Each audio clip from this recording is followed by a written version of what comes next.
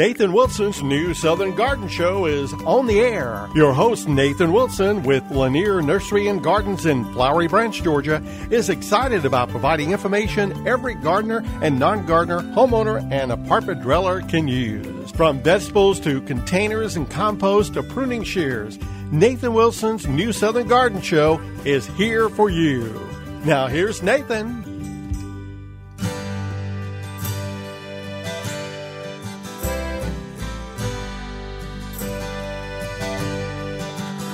All right, well, good morning, New Southern Gardeners. I hope that you are doing well. Thanks for joining us here on New Southern Garden. Of course, I'm Nathan Wilson. Glad that you have decided to spend your Saturday morning with us. Now, here recently, we have been talking all about vegetables. And so on today's program, I would like to continue that because we are finally getting to a point in time, this part of spring, where it would be quite advisable to go ahead and start growing your vegetables.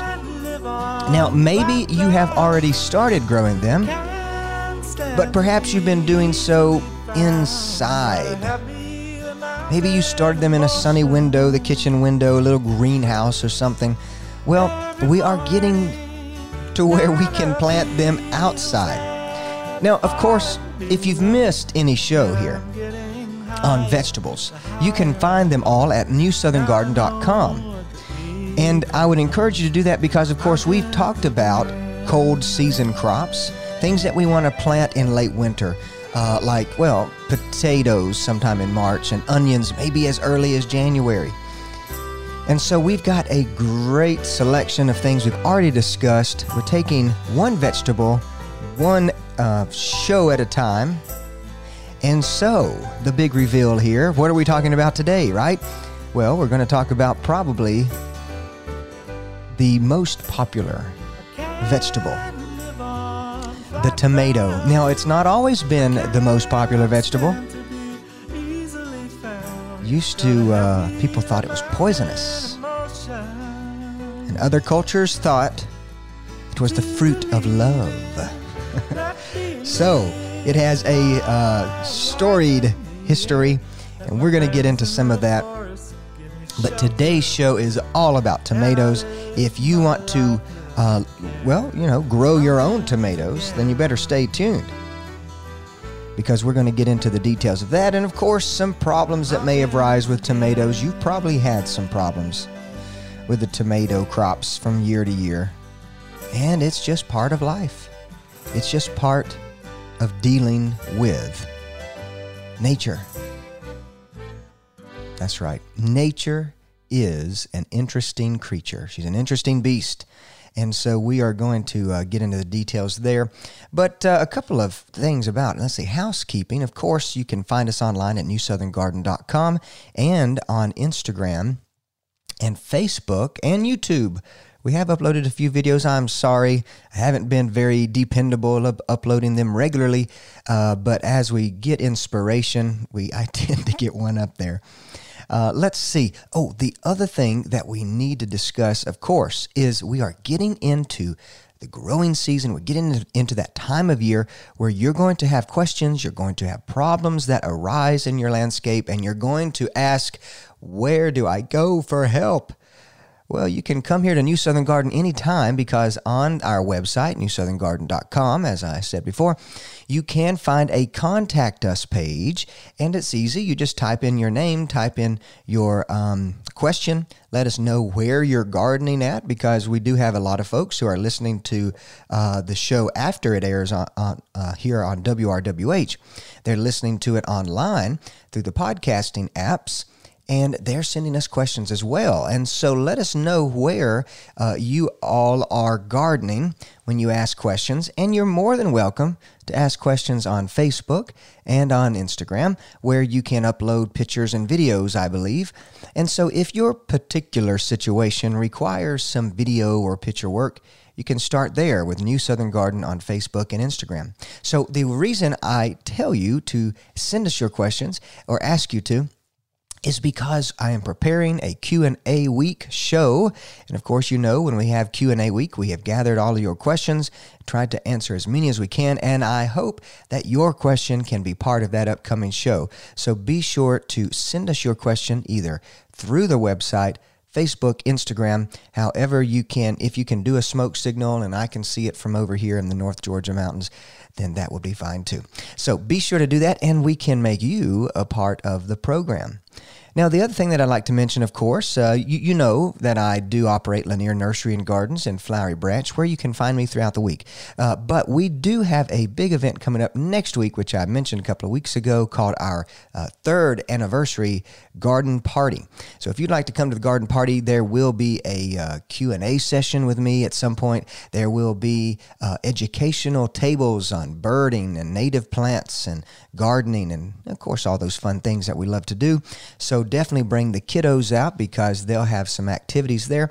Of course, there are going to be beautiful plants available. Folks, we have just this week got in probably the most stunning hanging baskets that we ever have gotten in. And of course, our annual plants are rolling in all kinds of sizes and shapes and colors and forms. And then, of course, perennials and shrubs and trees. This is the season of gardening, is it not? So that is going to be April 17th, of course, on Saturday. We'll have a free cookout and all kinds of things. Of course, just good family fun. A lot of folks coming around saying howdy do, right? We will have sort of drawings.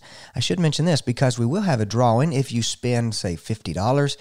For every $50 you spend, your name goes into a hat for a few prizes that, of course, you don't have to be present to win, but we will contact the winners later. So just a way to say a thank you and appreciation.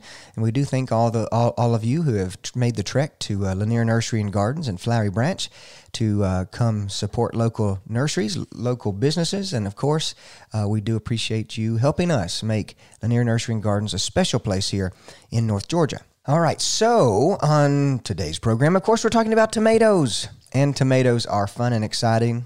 Tomatoes are healthy. They're healthy and they're good. They are very tasty. But a little bit about the history of tomatoes. Of course, it is a member of the nightshade family. Now, you may recall that when we talked about potatoes, we discussed that they also are members of the nightshade family. So tomatoes and potatoes, they sound very similar, and they're actually very familiar. So they are in the similar plant family there, along with eggplant and peppers. And so, with that being said, remember, when you're planting tomatoes and peppers and eggplants and potatoes near each other, they may or may not share some of the same problems as far as pests, diseases and insects go.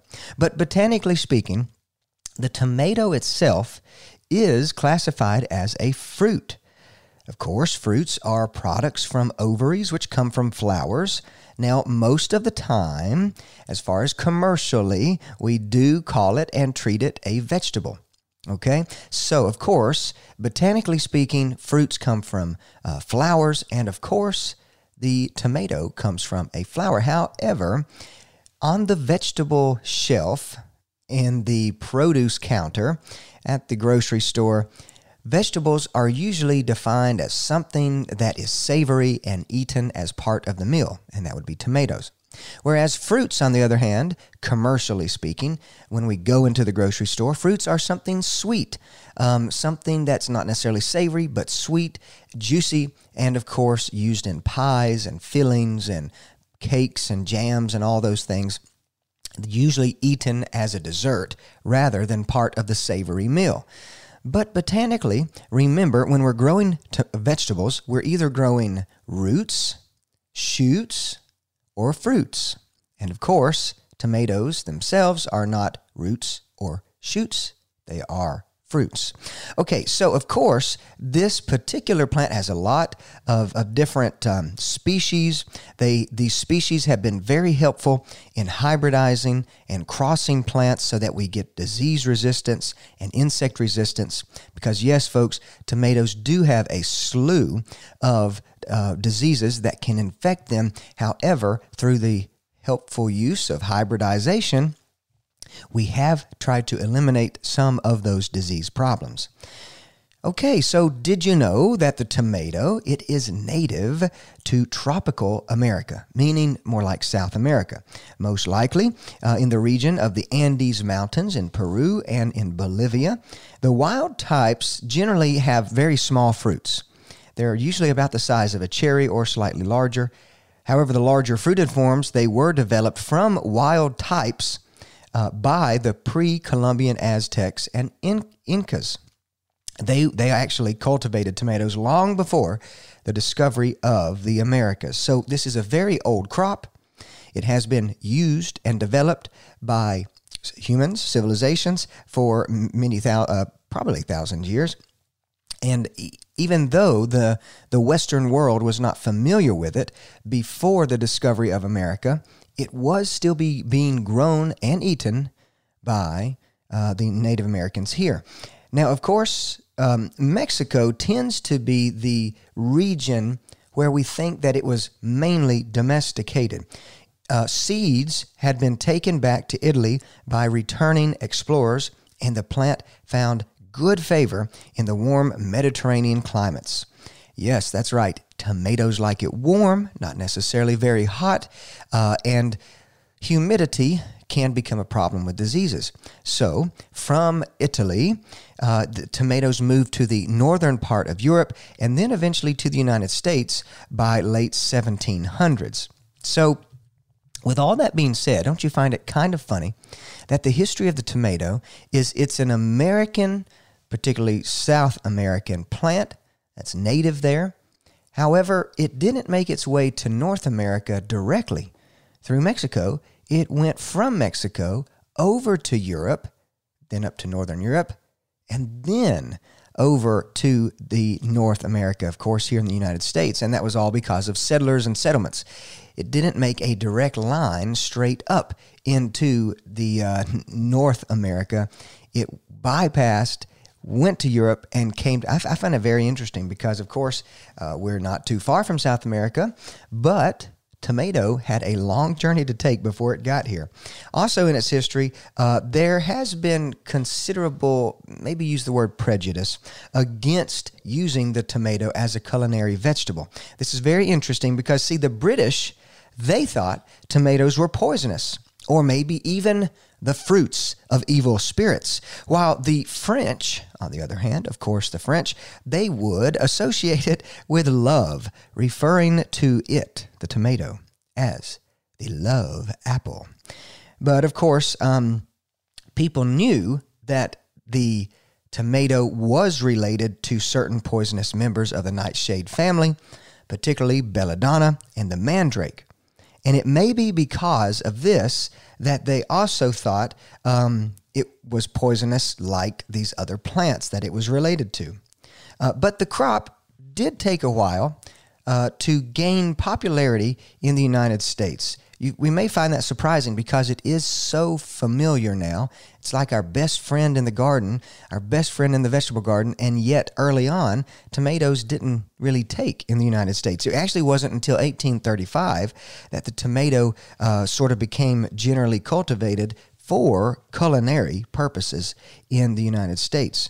And since then, of course, very much extensive commercial production in the United States didn't really come about until the later part of the 19th century. So just right before the 1900s, we finally see the rise of some of the commercial aspects. Now, of course, I always like to say how we use these plants that we're talking about, these vegetables, and tomatoes is one of the most versatile vegetables. How do we use it? We use it baked. We use it stewed. We use it fried. We use it juiced. We use it pickled. We use it pureed. We use it processed into, of course, sauces and probably my favorite, ketchup. And, of course, we slice them, we dice them, we wedge them for salad making. Now, the nutritional value of tomato is not wonderful. It's quite modest.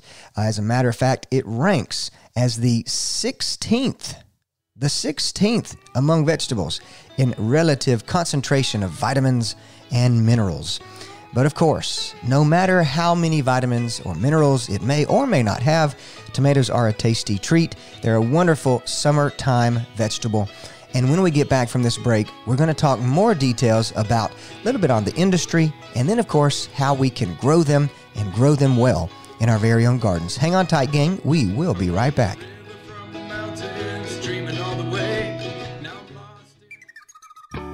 Hey gang, it's Nathan. Thanks so much for listening to the New Southern Garden Podcast. Of course, I love providing you with horticultural information to get you growing and growing well. But sometimes you need more than just information. You need plants. So I'd love for you to join me at Lanier Nursery and Gardens in Flowery Branch, Georgia, where you can find me throughout the week. But you can find more than just me, of course.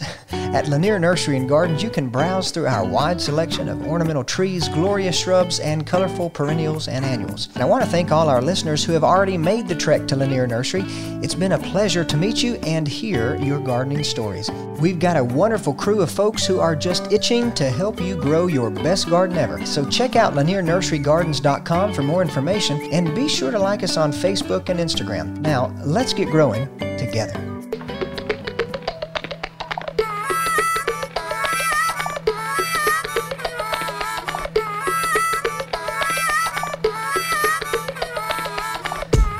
Okay, gang, so of course, tomatoes is the word for today, and hopefully tomatoes will be the fruit for tomorrow, because, of course, there are plenty of things you could be growing in your vegetable gardens and in any other garden around your house, but tomatoes are probably some of the top choices. And the soil is getting warmer, and I think, especially looking in the 30-day forecast, you should be safe to plant them as soon as you like. Because, of course, we want to make sure our soil is very warm. We want to make sure that we have no frosts and freezes coming up, and I think the worst of it is over. So, depending on what zone and what area you are listening, of course, we are here in the Northeast Georgia mountains, right here in beautiful Cleveland, Georgia. But depending on where you're located, where you're listening to this online or not, be sure to check the forecast and make sure you're not going to have too many cold nights wherever you are. But of course, with the tomatoes, just a quick note on their we talked about their history, talked about their classification, what kind of family of plants they fall into. But of course, tomatoes are one of the most popular vegetable crops for fresh market and processing in the United States, as well as being the most commonly grown vegetable in the home garden, which you probably already know that because you're growing them yourself. Now, there are, like I said, two main types of growth or production as far as commercial goes. Fresh market, which is going to be those tomatoes you buy off the shelf to slice and put in your tomato, put in your salad, put in your soups or whatever. And then the processing side of commercial production, which would be canned and frozen and stored in some type of way. But they're both very, very productive here in the United States. As a matter of fact, the fresh market tomatoes, they're going to be grown for wholesale or retail or supermarket. Usually in the United States, there's an average yield of about 14 tons per acre. Now, I know you're probably not bringing in 1 ton of tomatoes a year, but just think in the commercial side of things, they can produce up an average of 14 tons. But better than that, growers in our state, in Georgia and in Florida, their results average about 18 tons per acre. So we can produce a number of tomatoes right here in the Southeast. So be sure that even though you may find some California tomatoes, who actually is a leader in the fresh marketing tomato side of things, be sure you're asking for southeastern tomatoes. Why not? You know, it's better to get them from down the street or up the road rather than across the country, right? Okay, so then, of course, we can move into a few notes on processing tomatoes. Of course, processing tomatoes is heavily concentrated in California, which produces about 94% of the processing tomatoes that are grown here in the U.S., and surprisingly, Ohio, Indiana, and Michigan follow that. I guess we could contribute it to the fact that maybe Ohio, Indiana, and Michigan's being in the north, perhaps their tomatoes aren't quite as beautiful as the ones we grow in the south, and therefore they have to use their tomatoes for processing rather than fresh eating. That's what I like to think. So, of course, you can grow tomatoes in a greenhouse. You can do it. And there are some commercial production of greenhouse tomatoes. We do that, of course, during the cold weather. It's a very specialized operation. It does require a high degree of technical management. But, of course, there were some areas, some sizable greenhouse production areas in Ohio and Indiana, but it has declined dramatically since the 70s.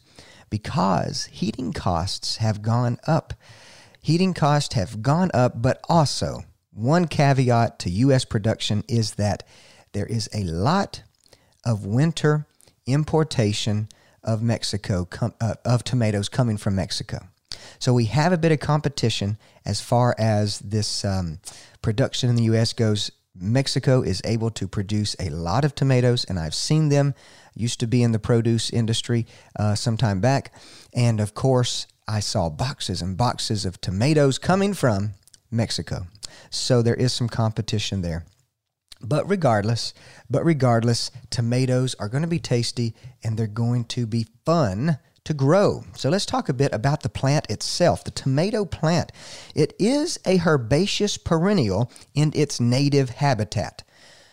But here in the United States, it is grown as an annual because it is very easily killed by frost before it can even complete its first year of growth. So, to re-summarize that, where we find it growing in the Andes Mountains down there in South America, it is a herbaceous perennial, meaning it's a lot like coneflower, or it's a lot like black-eyed Susans. It's a lot like Shasta daisies. You see, it will grow through the season, die to the ground in probably the wet season or the cooler season, and then re-emerge from the ground. But of course here in the United States, it's a bit too cold. We're not able to get that kind of life cycle. So what do? We replant it every single year. And there's nothing wrong with that, because every time you replant, you can get a new type of tomato and try some more different varieties and get some different ideas going on in your tomato patch. But of course, the plant itself should have a quite vigorous, uninterrupted juvenile stage during which the flowering is delayed to allow development of a strong vegetative structure before the fruits set.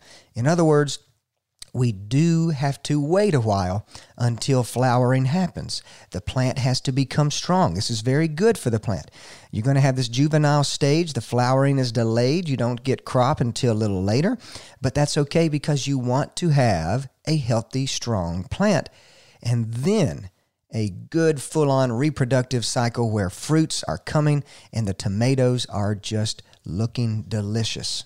Now, there are 3 different forms of tomatoes. I don't know if you realize that not all tomatoes are the same because the 3 different growth habits include an intermediate type, an indeterminate type, and then, of course, a semi-determinate type and a determinate type.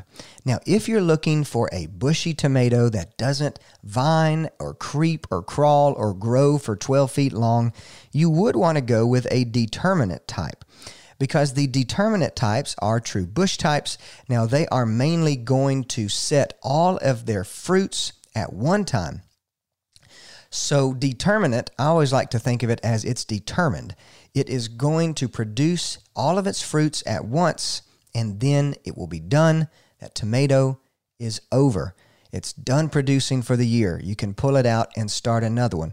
There is a very old, dependable, old-fashioned type, I guess I should say, called Rutgers, that is a very beautiful tomato. They're average size, but they do very well for canning if you're going to make salsas or some kind of processed storage, putting tomatoes away.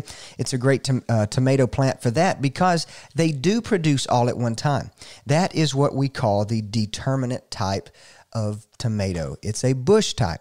Now, the other form that we talked about was semi-determinate. Now, semi-determinate or semi-erect, it's going to be sort of upright like the bush type. It's not going to trail and spill over as much, but you still may get some of your tomatoes throughout the season rather than all at once. And then, of course, lastly, the indeterminate types. Now, indeterminate types are usually what you and I are going to want to grow and what's going to be most desirable for situations where we're picking them and harvesting them to use fresh. We want a few today and a few tomorrow. We're going to pick them off the vine one at a time, 3 at a time, a bushel at a time, however many plants you have. We're going to take them inside and use them fresh or within the next few days. So again, we've got the determinate type, which are bush types, great for patios, but they come in all at once. The semi-determinate are good for patios as well, but they're going to have a little more blooming and blossoming later. And indeterminate types, they indeterminately bloom just forever and ever. Hang on tight, folks. We got more to talk about with tomatoes when we get back. Stories untold come to life. Nathan Wilson's new Southern Garden Show is on the air. Your host, Nathan Wilson, with Lanier Nursery and Gardens in Flowery Branch, Georgia, is excited about providing information every gardener and non-gardener, homeowner, and apartment dweller can use. From vegetables to containers and compost to pruning shears, Nathan Wilson's new Southern Garden Show is here for you. Now here's Nathan.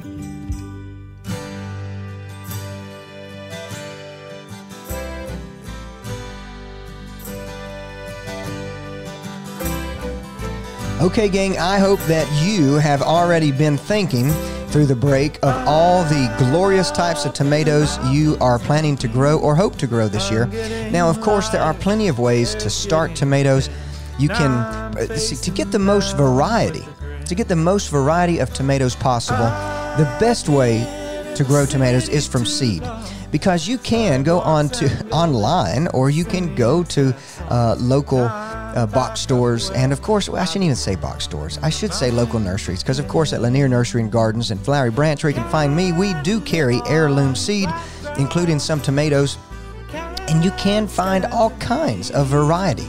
If you do an online search for tomato seed, you're going to find all kinds of varieties, some old-fashioned, some new hybrids, some really exciting things, maybe some boring things, but still, they'll probably be tasty. So starting from seed is the best way to get the variety that you're looking for. Somebody came into the nursery the other day asking for a certain kind of tomato. Can't even remember the name. I had never heard of it. Or was it pepper? I don't know. I don't remember what they were asking for. But regardless, the point is just because we haven't heard of it or seen it doesn't mean it doesn't exist. But to find a very unusual tomato or pepper or any kind of vegetable as a plant, a transplant like at the nursery, is more difficult because, of course, in the plant world, in the nursery world, we're going to be selective. We're going to have to pick the ones that sell the best or most popular. But in the seed world, it's easier to store. You can store seed in a chilled refrigerator, but you can't do that with tomato plants. You have to grow them and sell them quickly. So you will find more variety in the seed world, but in the plant world, there's still some great things. And there is a benefit to planting tomato transplants, of course. They already are several inches tall, usually, and that speeds your crop along, and you don't have to baby them as if you were to start them indoors over the winter to get them a good start. So there are pros and cons, but you've got to figure out which method works best for you. Now, before we talk a little bit more about tomatoes, and we're going to talk about their flowers and how their fruits develop and things like that, I do want to re-invite you, because I already invited you once, to the garden party at Lanier Nursery and Gardens. That will be next Saturday That's April 17th.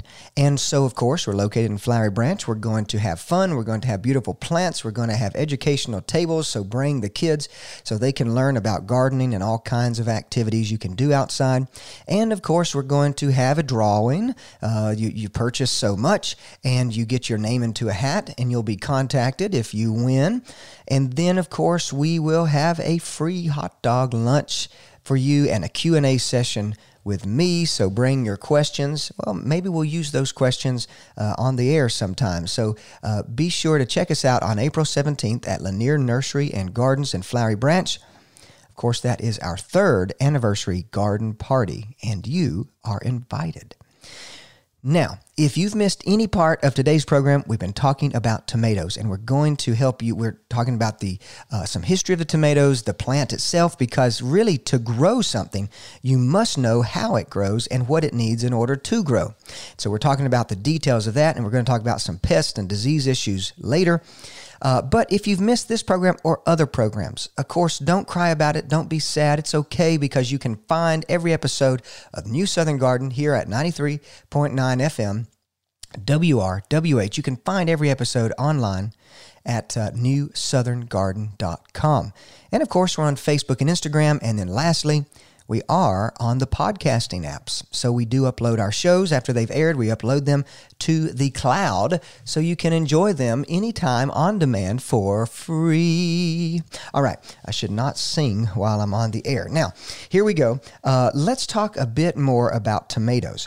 Unlike most plants, the tomato flower itself, they are in clusters, but they occur along the stems. The next time your tomato flowers, take a look at that. You'll see that the flowers occur along the stems. They don't occur at the nodes, which is where the leaves are, or along the leaf itself. So very unusual. But the reality is that the tomato flower is what we call a perfect flower. Now, a little bit of biology here, plant biology or botany. A perfect flower is a flower that has male parts and female parts. Okay, so you've got these stamens and you've got the stigma. I guess that's the female part if my memory serves me right. But regardless, flowers are so important when we're growing something for its fruit, like with tomatoes, because we want to make sure that the flowers are developing normally, but as well as importantly, that they're being pollinated. Now, tomatoes are unique in that the way that their flower is designed and put together. Most of the time, the tomato flower pollinates itself before it even opens. So very unusual, like with corn. With corn, you have 2 different flowers. You have the tassels at the top and you have the ears at the bottom. Now, the tassels at the top are the male flowers. Tassels on the ears, of course, those are female flowers. And they are wind pollinated. And the wind is throwing pollen around and it is falling to those female flower parts. But in the tomato flower, you've got both male and female cuddled up real nice, real tight, and usually you already have pollination before the flower opens. What does that mean? That means it's not necessary, but it's always beneficial to have honeybees, butterflies, any other pollinators that are flying around. You don't necessarily have to have them around going from flower to flower. It's always helpful when they're around. And of course, they're able to get nutrition and pollen and nectar from those flowers themselves. But you don't have to have that. So that's essential to know that, especially if you plan on saving your seed or if you plan on hybridizing your own seed. This is an important characteristic to know, because if you plan to hybridize your own seed, you are going to have to swap pollen from one plant to the other before the flower opens. Because usually by the time the flower is opened, that fruit is already pollinated. That flower is already pollinated. Now, if you plan to save your seed, this is also important to know, because pretty much you can guarantee that your seed will be the same. We say that seed comes true to seed or true to type. Tomato seeds usually are true to type, whereas cantaloupes and cucumbers, they will cross and hybridize with each other. You may have a cantagourd. A cantagourd. I've never thought about that. That's a good name. It just came out. So a cantaloupe and a gourd may be hybridizing. You save the seed from your cantaloupe or your gourd, and boom, you've got something different. But with tomatoes, usually you get true to type. So if there is one plant that you should save your seed from, I would say it's tomato, because you can find something dependable, reliable, and you know that that seed is most likely going to act and look and taste like its mother. I don't know. I sort of wonder sometimes how many people are saving their seed. I know that the seed company we work with, Baker Creek Heirloom Seeds, they have had shortages the past year because demand has been so high, people buying seeds, which is great for their business. I guess until you run out, then you can't sell anything else. But anyhow, I just wonder how many people are saving their seed. I would encourage you to save your seed because you can select plants that seem to perform better. Say you have a tomato that doesn't get as much disease problems, or you have a tomato that has a bigger fruit or juicier or tastier fruit. Save the seed from that plant.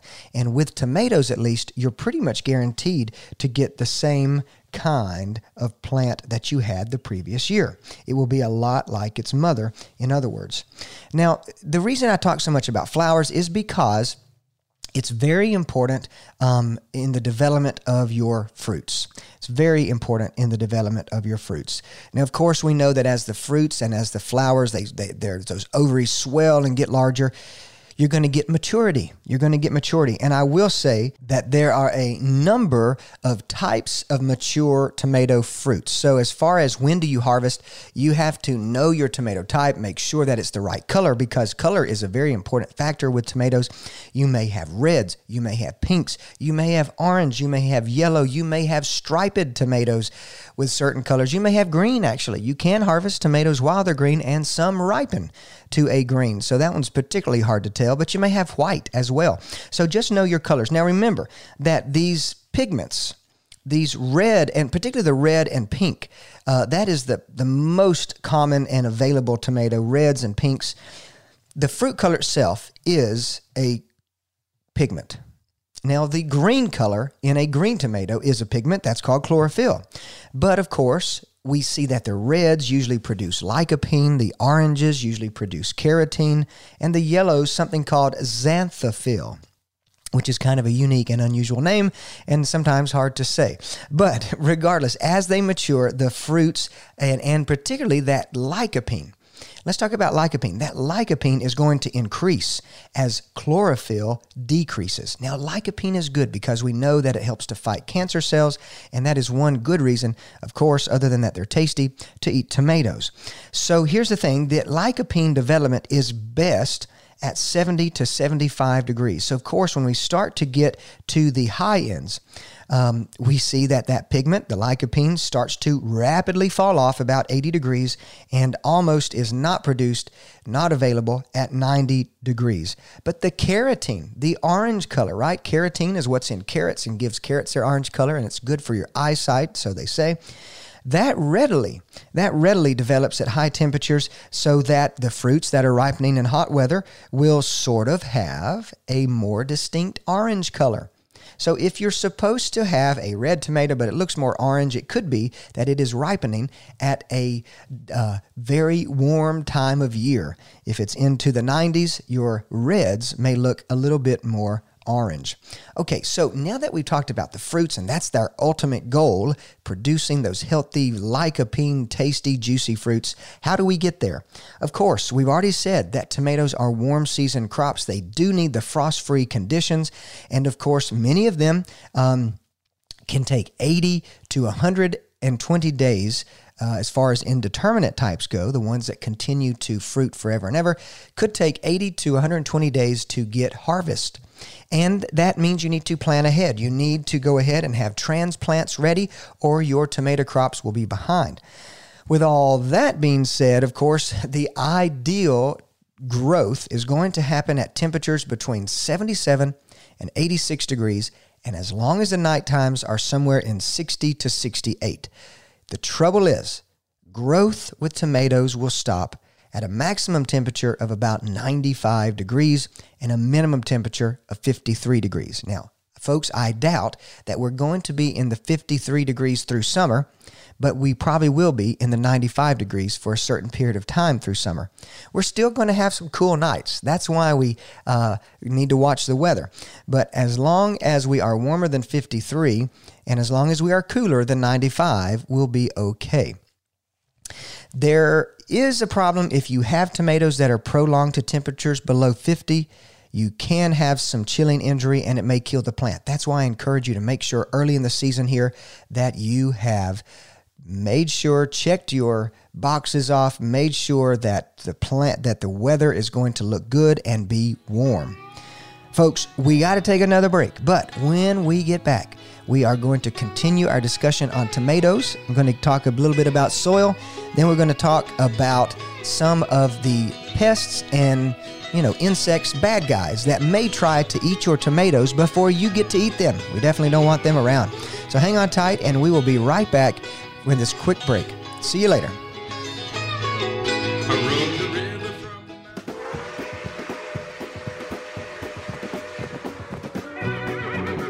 Hey gang, do you sometimes feel like you are riding a lonely trail while gardening, all alone with no one to join in the fun? Well, join the New Southern Garden community today and find peace of mind by sharing your experiences, whether they be poor ones or successful ones. New Southern Garden is on Facebook and Instagram, so I'd love for you to friend, follow, like, share, whatever it is we're doing these days. Also, you can check out our website at newsoutherngarden.com, where you can not only find every episode of the show ever, but you can also send us a question via our Contact Us page. It's never fun gardening alone, so get social with the New Southern Garden family and let's grow well.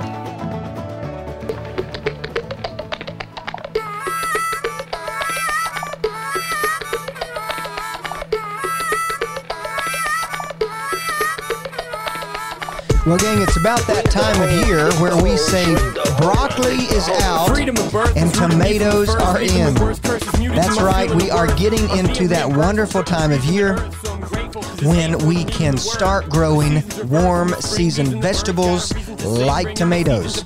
Now, as we've said, of course, tomatoes are not necessarily vegetable because we are eating their fruits. Yes, we're eating their fruits, but if we were to classify it commercially, we probably would continue to call it a vegetable, which is just fine.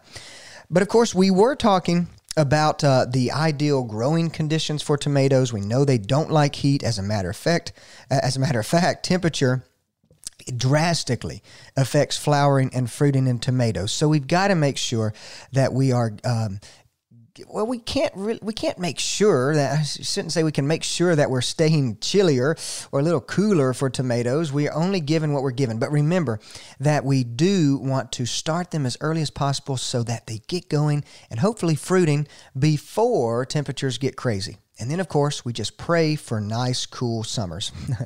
Yeah. So tomatoes are going to grow on a wide range of soils. So whether you've got more organic soils or clay soils or sandy soils, sandy loam soils, you can pretty much grow tomatoes. Maybe the ideal for early fruit production would be a light, warm, well-drained, fertile soil that would give you high quality and fruit production. But if, earliness is not the most important thing, then guess what? Loams and clay loams are going to be just fine. They do hold on to a lot of water, and of course, they will be better suited for a longer season of production. So what I would recommend in your garden soil, if you already have some existing clay, if you're starting a new patch, definitely add organic matter. And let's try to turn that clay into a clay loam. Organic matter is one way to do that, to make sure that your clay is busted up, broken up. And of course, that organic matter that you add will hold on to a good bit of water and nutrition. Speaking of nutrition, we do want to make sure that we're fertilizing pretty well, because tomatoes are listed as a type of a particular vegetable that gives high response to fertility. So the more nutrition we have, the better response and production we will have as well. Now, we've already talked briefly about how do we seed. You can directly seed tomatoes in the ground, but you've got to make sure that the ground temperature is warm. You've got to make sure the ground temperature is warm, that's for sure. Now, how close can you plant them? You can space the plants within a row, maybe 6 to 9 inches for single plants, and then maybe 9 to 12 inches apart if you want to sort of group them in clumps, which is sort of an old-fashioned way of doing it, but no problem at all. I usually don't put them that close. I usually put them in the 18 to 24 inches. I think that for a garden, as far as a home garden goes, spacing them a couple of feet is nice because you do want to train most of these up a trellis or some kind of wire basket, of course. Those have been marketed for a long time. But regardless, you do want to give some kind of support. Now, we did talk about transplants, and you can purchase healthy transplants from a local nursery near you, like Lanier Nursery and Gardens in Flowery Branch, where you can find me throughout the week. Of course, we want to keep water to tomatoes. They are from that part of the world where sort of jungly, right? So we want to make sure they don't dry out, because once they get past a permanent wilting point, you definitely will see a decrease in the fruit production. We want to make sure that for the plant to maximize its growth potential and for those fruits to get as big and tasty as possible, we want to make sure that they have plenty of moisture. Now, there are different types of tomatoes as far as, I'm not going to go through specific cultivars by any means, but I will say look for globe-type tomatoes. Those would be like Celebrities and Big Boys and Better Boys. There are beefsteak-type tomatoes. Those are very wide and squatty, and once you slice it, you can have a slice that covers a piece of bread for a tomato sandwich and then some. Pear, which looks like a little pear, those are pear tomatoes. Roma tomatoes are kind of long and pointed, and then, of course, cherry and grape tomatoes, they are very small. Now, really quick on insects. Of course, you know about the tomato hornworm. Tomato hornworms are probably the insect for tomatoes that you're going to deal with, maybe some whiteflies and things like that, maybe some aphids. You can always control flea beetles and those kinds of things with some insecticides. But as far as hornworms go, remember, they do feed on tomatoes. They eat pretty much the foliage overnight. You will never see them until you see the plant has no foliage. They will defoliate the plant overnight. It is gone, just leaving the stems. You should, once you see them, once you see that they're eating and chewing, that's when we need to control. What I would recommend to use is an insecticide called Bacillus thuringiensis. It's sometimes called BT because BT is a type of bacteria. So this is biological warfare, right? The bacteria gets into worms or caterpillars only, and it destroys them. Okay, so other good pollinators, good insects won't be harmed. But that's why I encourage you to use BT, because it's very, very selective. Now, let's talk about diseases. Some of these diseases have been sort of worked out as being problems because of breeding. Things like Fusarium wilt and Verticillium wilt. And those two wilts are fungal diseases that are born in the soil. I won't go into those because, of course, we do have some hybrids that I've already mentioned. It's been worked out where these new hybrids, and there are some older hybrids that still have some disease resistance for Fusarium and Verticillium. But the real wilt that I want to talk about, or not wilt, is the blights. The blights are going to probably continue to be a problem. Let's talk about early blight. Early blight is a fungus, and this fungus, it may be in or on the seed, and it may cover the soil as well. So it may be already born into the plant. That's why when you buy plants, be sure they're certified as being healthy and disease-free. But if you had it last year, then you may have it in your soil. Now, that disease can occur at really any stage of development. It's on the stems, it's on the leaves, it's on the fruits, but generally, it's going to be observed mostly in the lower, older leaves. They're going to be small, little brown spots all over the leaves, which then usually get larger and form these circular spots with dark concentric centers. It looks like circles, kind of like a archer's target. You're just zoning in. You're seeing these concentric circles going around. Now, from there, of course, these spots are going to be similar to those on the leaves. You may see spots on the stems. You may see dark, sunken, leathery spots that form on the fruit as well. It can be a problem. Unfortunately, this disease is favored by humid weather and air temperatures above 75 degrees. So folks, that means this is a true problem in the South, but you can control this. A regular application of fungicides gives the best control.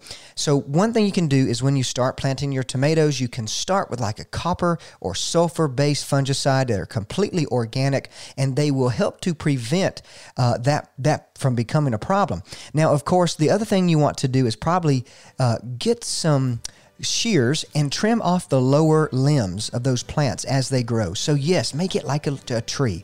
Water can splash onto those lower limbs. Mulching well under your vegetable plants will help keep diseases at bay too. Folks, thanks for joining me this week on New Southern Garden. I hope that you visit us online at newsoutherngarden.com. And of course, as always, stay well and grow well. We'll see you next week.